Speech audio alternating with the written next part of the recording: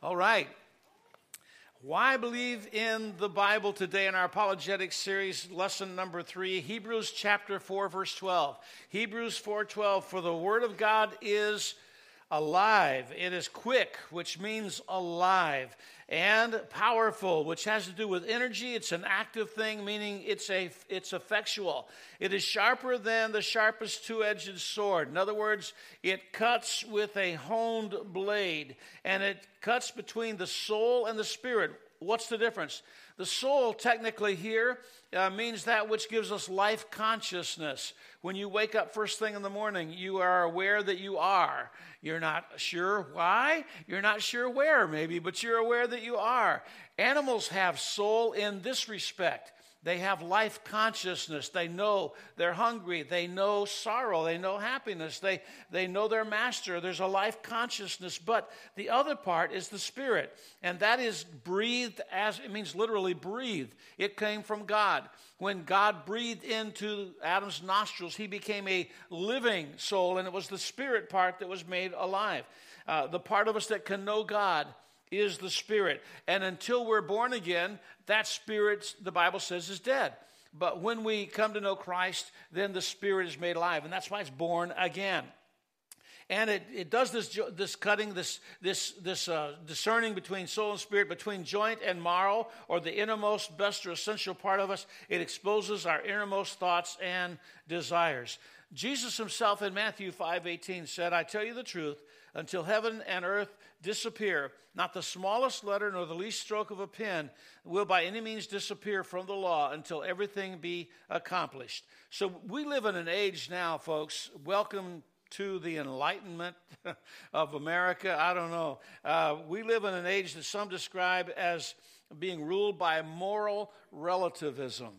Moral relativism. What is that? By definition, that means that it's the doctrine of the knowledge of truth and morality, and that they exist in relation to culture, society, or historical context, but not tied to absolutes. You know what that means? In other words, what's right for you may not be right for me. What's right for me may not be right for you. What was right yesterday may not be right tomorrow. What's right tomorrow may not be right yesterday. So everything's kind of squishy. The idea of absolutes is rejected by our society today, and absolute truth doesn't exist, some people say. But I want you to know I firmly believe in absolute truth. Someone regarding the Bible, I believe it is the truth. I believe it's the Word of God. Someone says, well, it's been translated and retranslated until it says whatever a bunch of men wanted it to say. Well, I don't think so. I think that God supervised the Word of God. And as it was given in the original languages, and we'll talk about that in a minute, as it was given in the Hebrew and the Greek and so on, as it was given in about 3 or 4 different languages, it was absolutely without error. Now, there are copyist errors. We know that we have those. They were meticulously copied, and the scribes would go through details where they would word for word, letter for letter, count the letters, count the words in a given line, and verify and re-verify and re-verify what they were copying. And still, sometimes there were punctuation marks, and sometimes there were numbers that were copied wrong. I don't count those as being a problem with inspiration. Copyists, I'm not saying every copy is completely without error, but I'm saying that the Word of God given, as it was originally, was without error at all. Some say it's no more inspired than any other holy book, like the Quran, or the Pearl of Great Price, or the Book of Mormon. I would say to them, it is much more inspired than that. Or some people would go so far as to say, well, Shakespeare was inspired too. And that's the way the authors, Matthew, Mark, Luke, John, they were inspired in that generic sense. I don't think so. I think it goes beyond that. And then some will say the Bible is filled with contradictions. And I want you to know something. I mean, I've been pastoring and in ministry for just about 50 years, and never yet has anyone shown me one single contradiction in the Word of God. Well, I had one guy one time. I was knocking on his door, and he said, well, you know, preacher, his name was Jim Pagan. What a name, huh? Jim Pagan. And I was going door to door, and I was just knocking on his door, and I said, "Hey, I'm Jim Bass from whatever church, and I just wanted to talk to you. You know, if you died today, you'd go to heaven." I mean, that was the old cold contact, soul winning, the kind that I hate when they come to my door. That's exactly what I was doing. Yeah, and so I said, "Do you know if you died?" He said, "You know what? I don't believe the Bible." I said, "Well, why is that?" He said, "Well, it's filled with contradictions." I said, "You know, filled with them?" He said, "Yeah." I said, "There's a bunch of them." He said, "Yeah." I said, "Can you show me one?" I've never had anybody show me one, except he showed me one. He showed me where the maniac of Gadara, where in one place, in one of the Gospels, said there were two men that were deranged, out of their mind, controlled by demons, and then he showed me another Gospel where he says one of them came to him and said, started dialoguing with Jesus. And I said to him, well Mr. Pagan, you pagan, you. It doesn't say there was only one in this other gospel. It says one of them began talking with Jesus. I said there were two. The Bible tells us there were two. I said it's not a real contradiction. It's an apparent contradiction. And there are apparent contradictions in the Word of God. There are no real contradictions in the Word of God. Mr. Pagan became a born-again believer and got baptized and joined our church. So I don't know if he had to change his name. I'm not sure about that.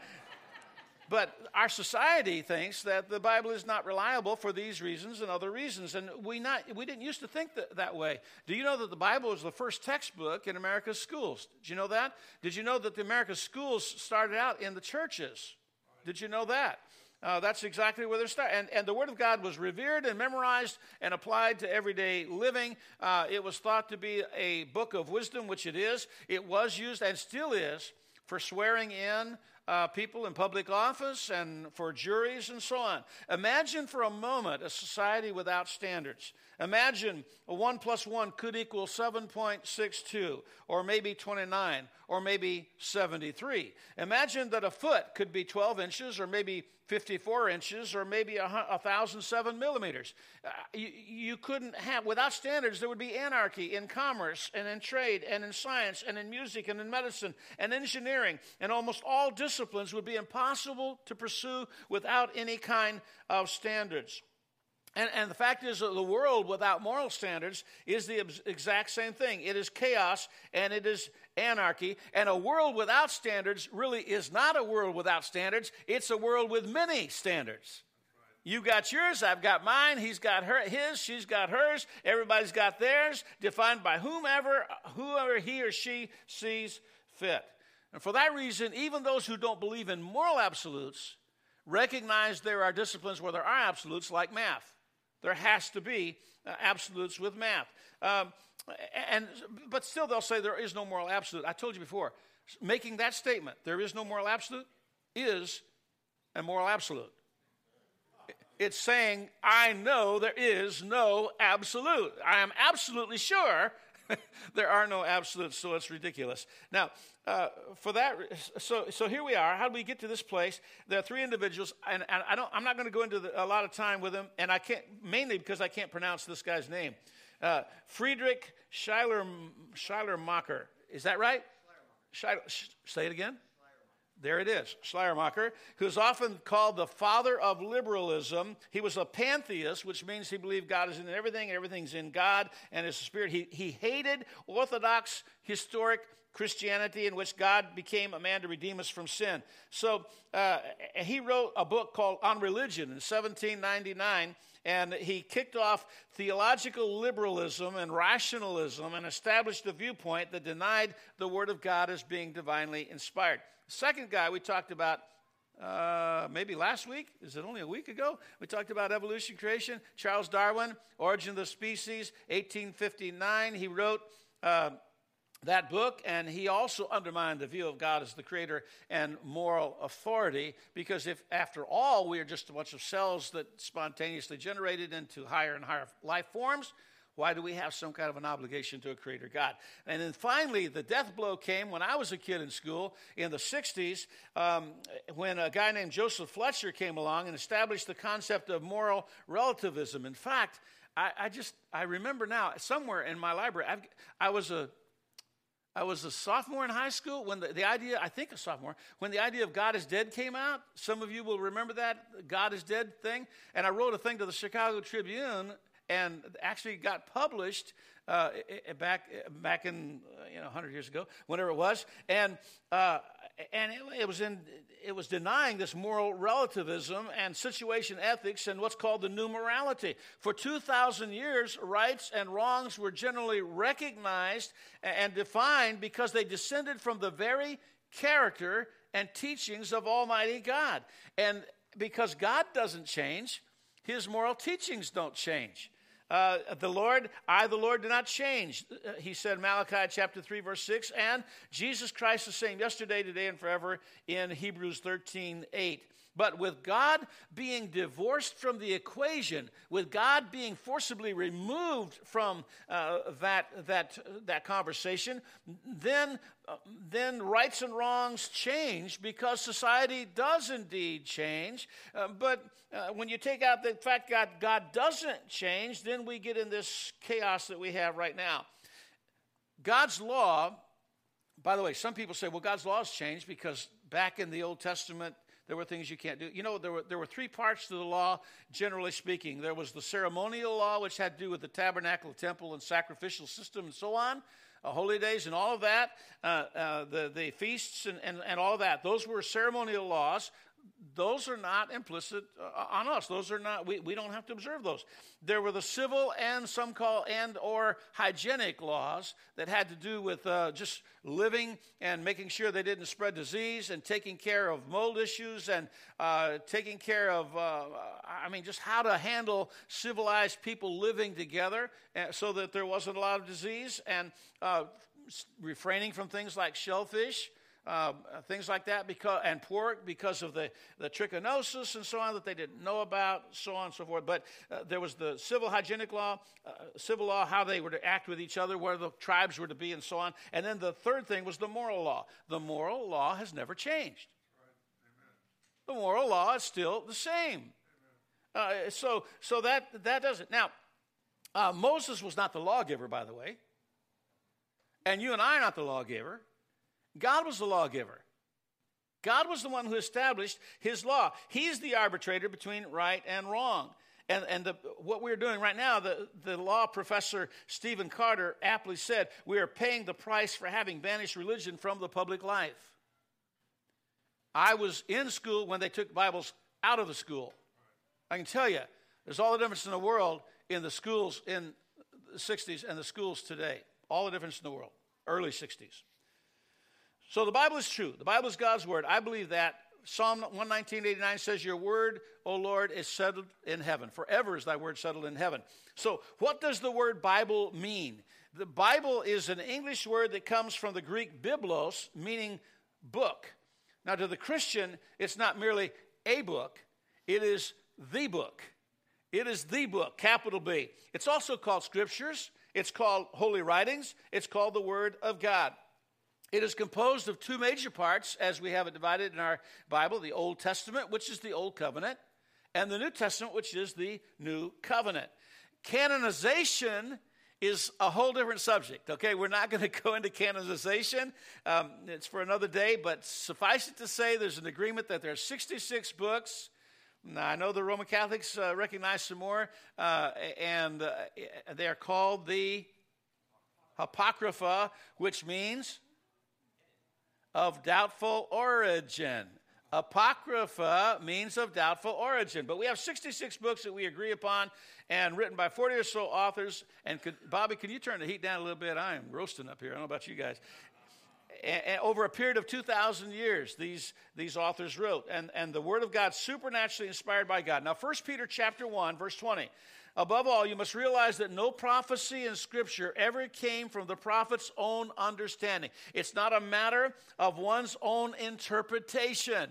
It is not of any private interpretation. I have no right to interpret the Word of God however I want to interpret it. I can be up here ex cathedra or whatever else. It doesn't matter if it's me or the Pope.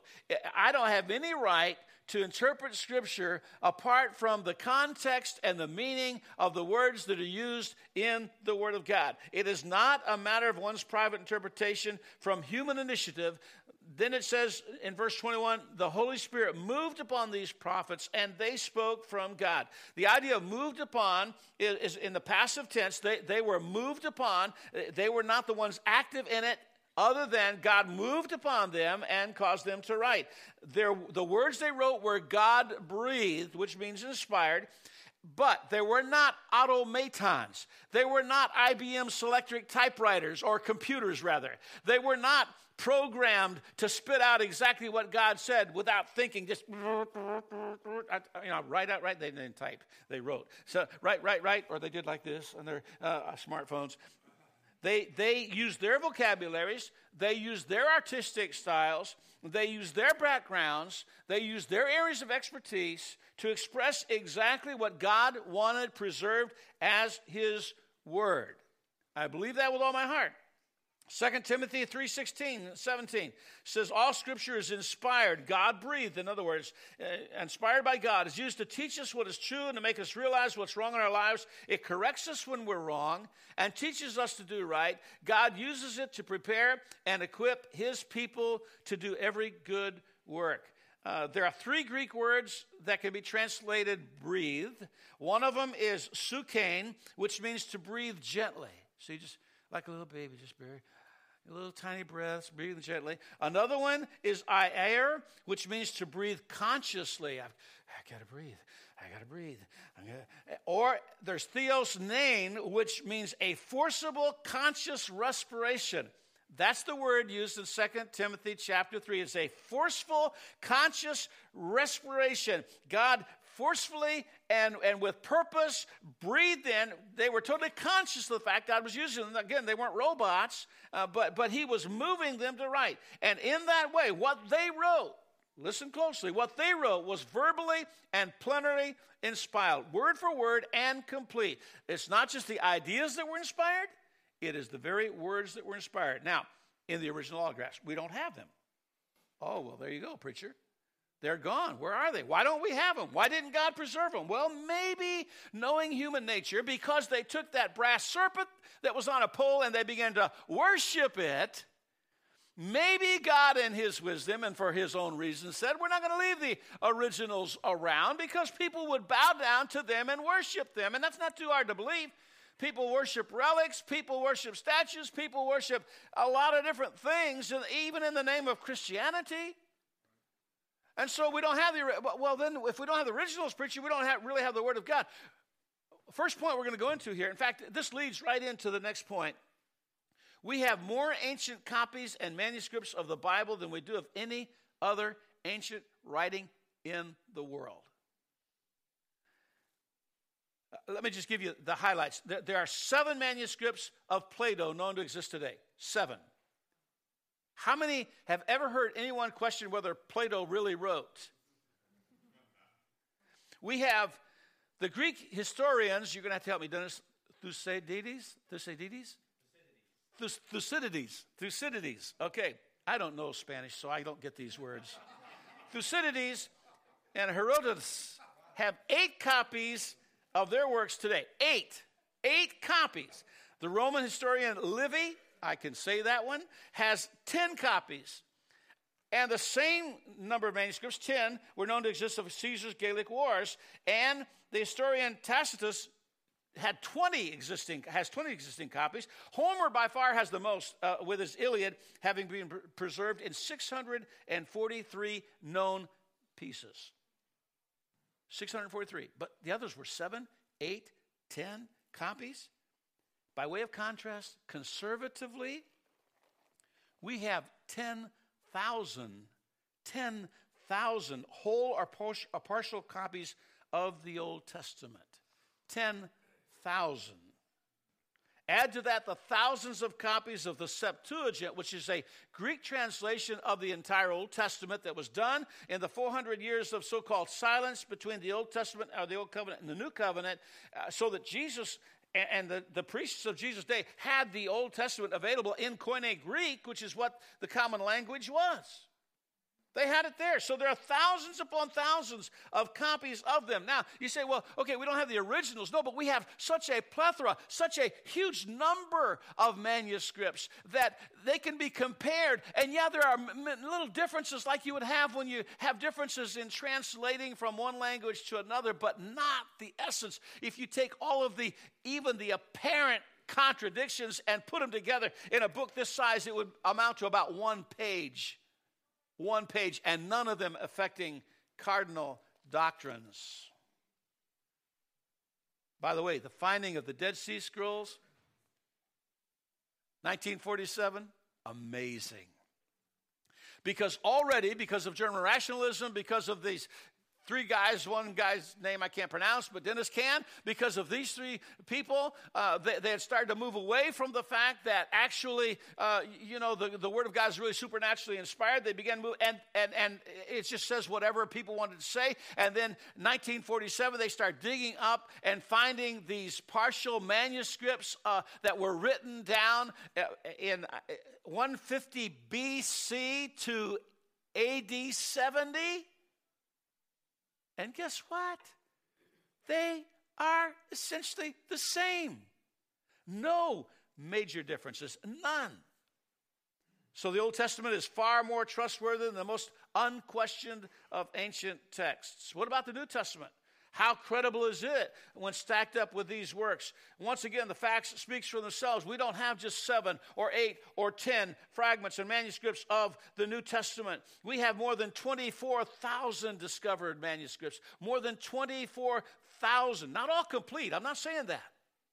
But more than 24,000. And more than 5,000 of these are Greek manuscripts, providing ample attestation for the content of the biblical books. Winfried Corduan asserts, he's a religious professor and a philosophy professor, no other ancient document equals the New Testament when it comes to the preservation of manuscripts, both in the term of number and closeness in time to the original autographs. And F.F. Bruce, an English scholar, said, the evidence for our New Testament writings is ever so much greater than the evidence for many writings of classical authors, the authenticity of which no one dreams of questioning. If the New Testament had been a collection of secular writings, listen to this, if they had been a collection of secular writings, their authenticity would generally be regarded as beyond all doubt true. The third point, the essential words of the Bible have not changed in thousands of years. The essential words of the Bible have not changed chapters have been added, verses have been added, but the Dead Sea Scrolls verify the fact thousands of times over. Number 4, the Word of God is right on the person of Jesus Christ.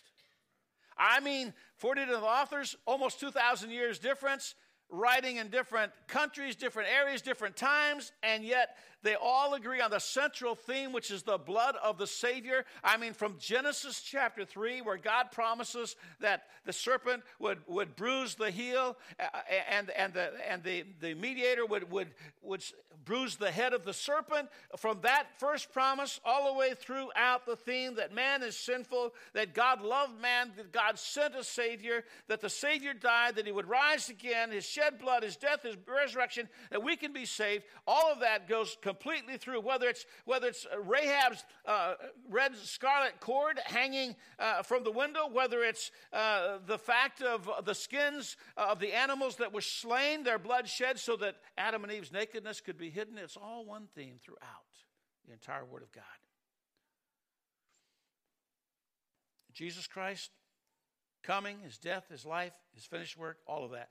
The Word of God, number 4, also agrees with archaeology.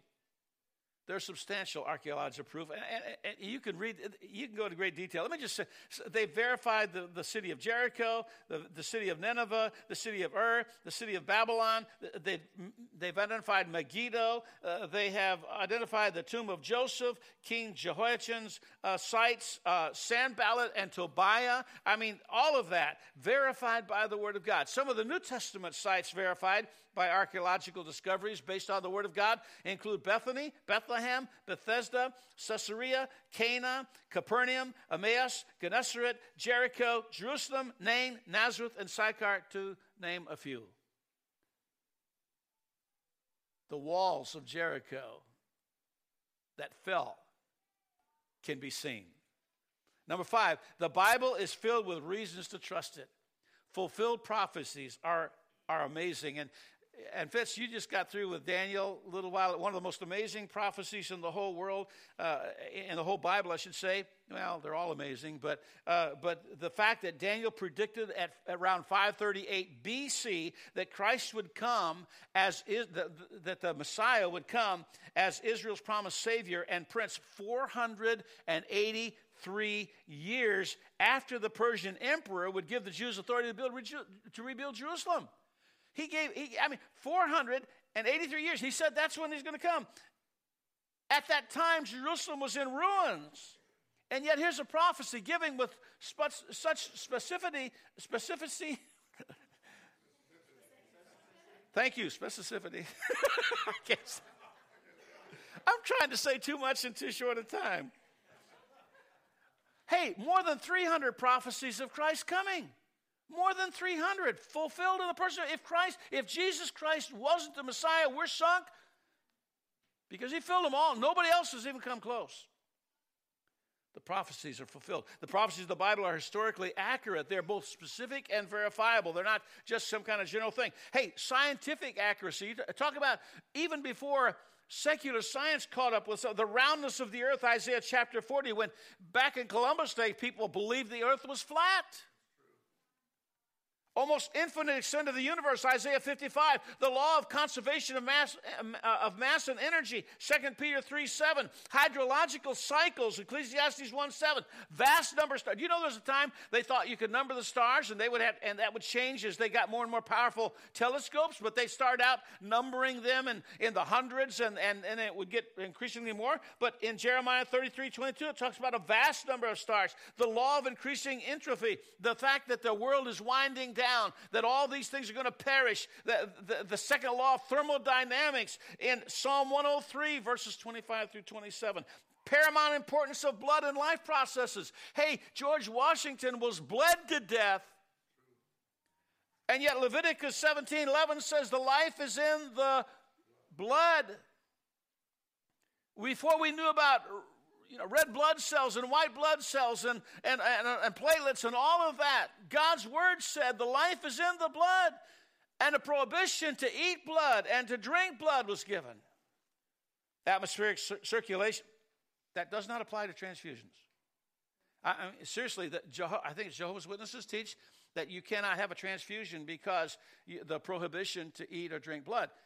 It's a whole different system, folks. When you pump it into the veins and the arteries into the circulatory system, that's not the same as consuming it.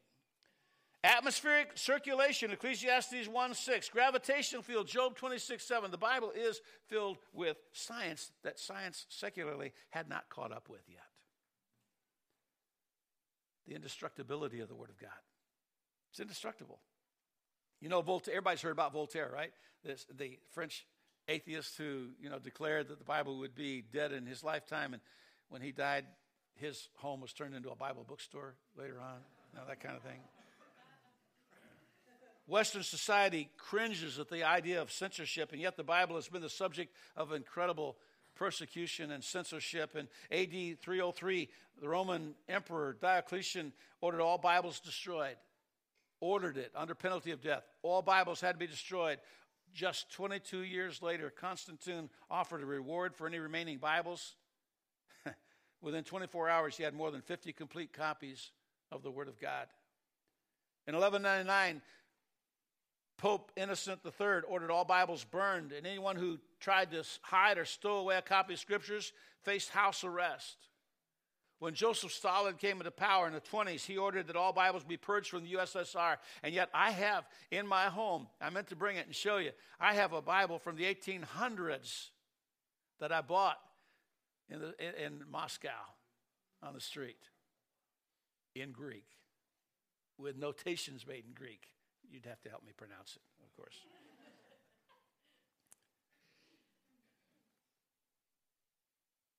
Doesn't matter what brutal dictator says to get rid of the Word of God. Hey, China probably has more Christians. I mean, they do have more Christians than anywhere else. Underground churches, the Word of God. People have the Bible in China, though it's been banned for my entire life. The unique structure of it, all 66 books, 40 authors, 2,000 years, clearly one book, perfect unity and consistency throughout. The universal influence of the world's most famous paintings, 117 at least, depict biblical figures. And many of the great hymns and great music, besides hymns, the works of Bach and Brahms and Beethoven and Mozart and Haydn and Mendelssohn and Handel all reflect biblical truth within them. And as Americans, if you know your history, you should not be surprised at the effect that the Bible and Bible teaching has had on the founding and the continuance of the United States of America. And on a personal level, the Word of God changes lives. Absolutely transforms lives. It is sweeter than honey to the mouth, David said, and a lamp to my feet and a light for my path. It is that and more. The Bible, above all other books, is as authentic as life itself. The Bible is internally consistent, externally validated, miraculously preserved, comprehensively accurate, Christologically affirmed. I believe it.